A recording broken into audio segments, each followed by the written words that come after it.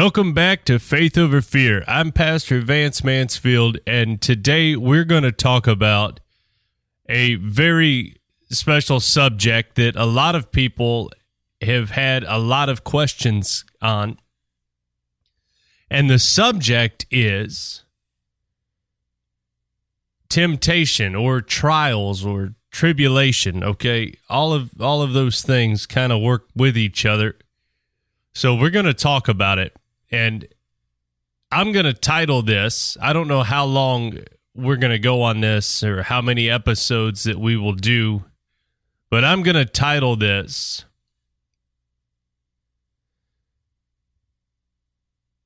The Trying of Your Faith.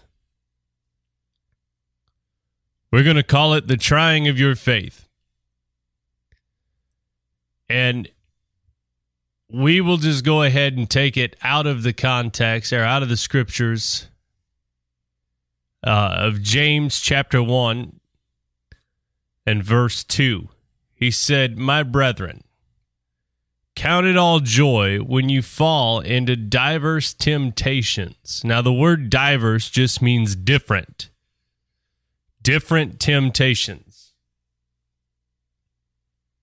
Now, the word temptation, all right, we're going to break this down so that you can have a very clear understanding of what it means. The word temptation means a putting to proof. Okay, a putting to proof. By experiment of good or experience of evil. All right. Now, I used to think way back when, and I kind of preached this a while, and the reason is because I had heard it preached. And it sounded good, and the person it came from, it seemed like it would be right. But I've come to find out that it's not exactly entirely right. So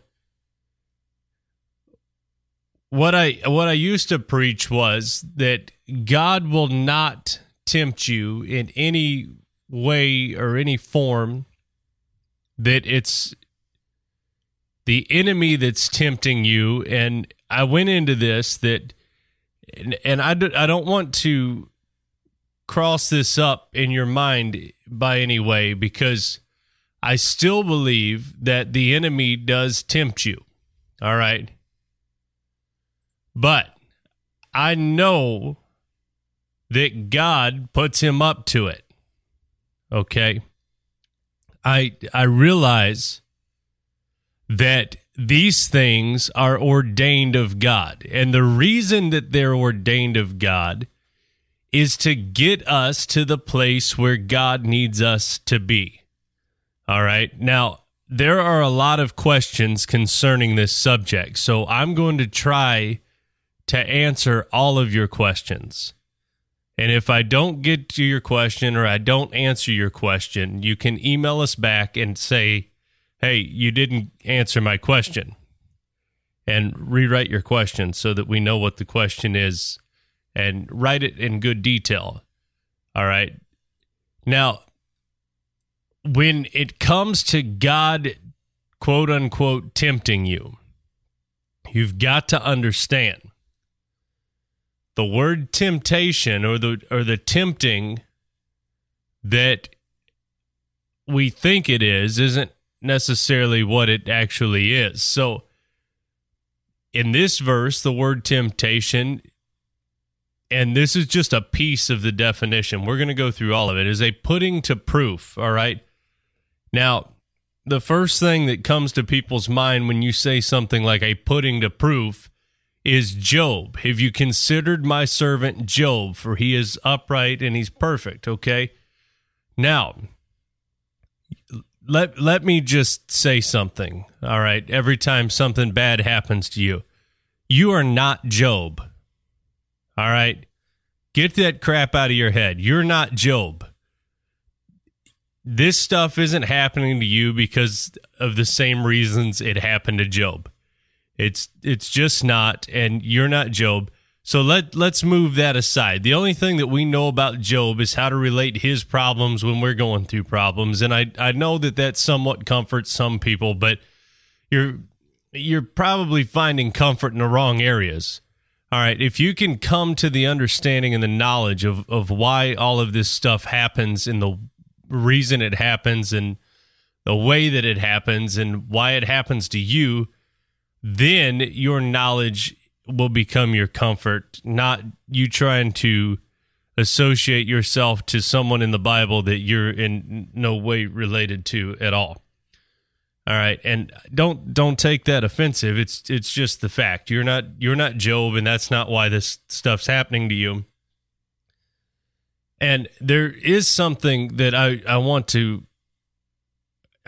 decipher is the difference between what God puts you through and your stupid decisions that you're just reaping the benefits of. So we're going to get into some of that here in a minute.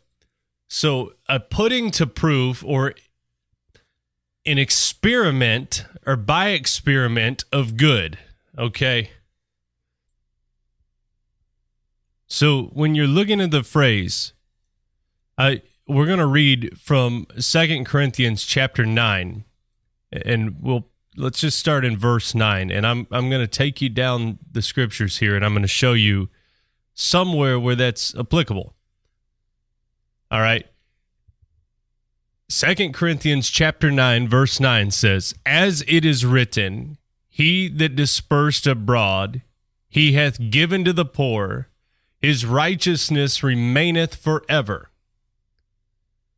Now he that ministereth seed to the sower, both minister bread for your food, and multiply your seed sown, and increase the fruits of your righteousness." Verse 11, "Being enriched in everything to all bountifulness, which causeth through us thanksgiving to God. For the administration of this service not only supplieth the want of the saints, but is abundant also by many thanksgivings unto God." Now here it is, verse 13, 2 Corinthians chapter 9, verse 13. "While by the experiment of this ministration they glorify God for your professed subjection unto the gospel of Christ, and for your liberal distribution unto them and unto all men." Now, that word experiment is dokime, the Greek word dokime, and it means to test. To test. By implication, trustiness. Okay? So to test. We're talking about the temptation. That is the experiment of good. Okay? Now, the second part of that definition is experience of evil. Now, how can God use the experience of evil if God is good? Here is the question that you've got to ask yourself, and a lot of you probably need to answer this for yourself as well. Did God create everything, or is that a myth? If you believe that God created everything, then you believe that he created evil also. All right? He also created the devil and the attribute of the devil and the office of the devil, just like he created sonship, the office of sonship. Okay? If he created all of that, then he can use all of that. It's at his disposal, and it is contained in him. In actuality, it's a piece of him, because what he created came from him. Okay? So it's a piece of him. Now, I know that some of you are going to write me saying, well, I don't believe the devil's a piece of God. Okay, let's settle this right now. Let's take a very well-known serial killer, Jeffrey Dahmer. Was he of his mother and father, or was he not? Of course he was. He was part of them. He was a piece of them. He was where the two became one.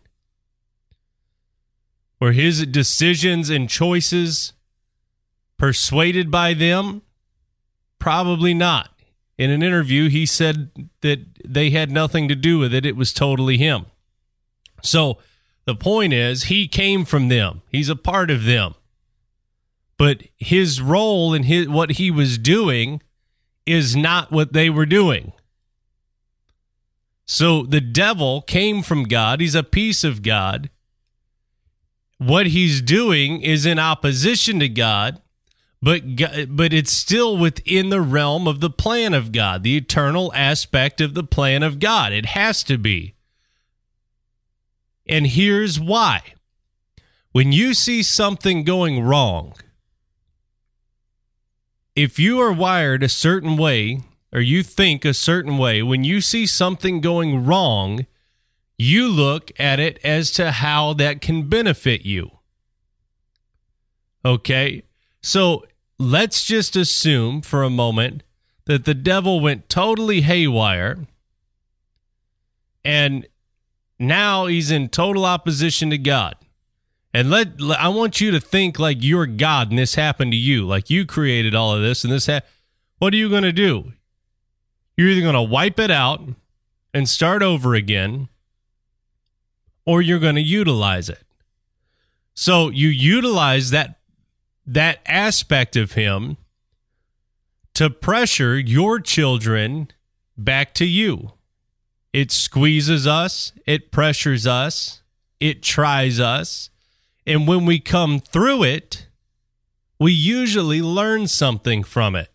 If we're not having a pity party the whole time, we usually learn something from it. And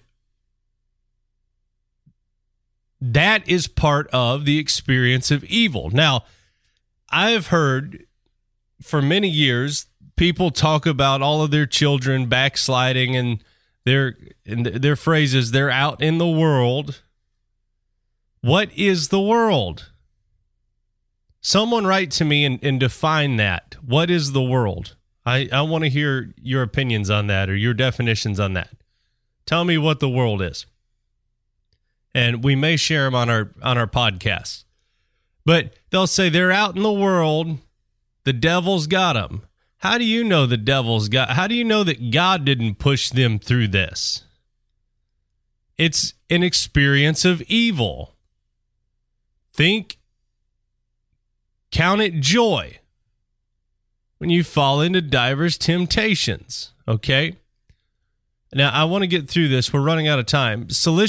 Another definition is a solicitation. So when you're solicited by something. Now, what are you solicited by? You're solicited by your thoughts. That's where this stuff starts. It starts in your thoughts. You're solicited. So I'm going to give you a very generic example of this, okay? You're solicited by your thoughts to go get drunk last night. And in your getting drunk, you went to bed and you puked and you woke up hungover. All right. Did God pressure you through that? It's probably just your choices, okay? Now, in the next part of this, we're going to talk a little bit about how the devil influences your choices to solicitation. For today, we're running out of time. I wish we could have gotten a little more into this, but for today, we're running out of time. So, I'm sorry, you're going to have to tune back in tomorrow, and we're going to talk a little bit about how the devil influences your thoughts and solicitations, and why you end up getting drunk and puking and hungover and all of those terrible things that churches just won't seem to talk about. We're talking about them tomorrow on Faith Over Fear.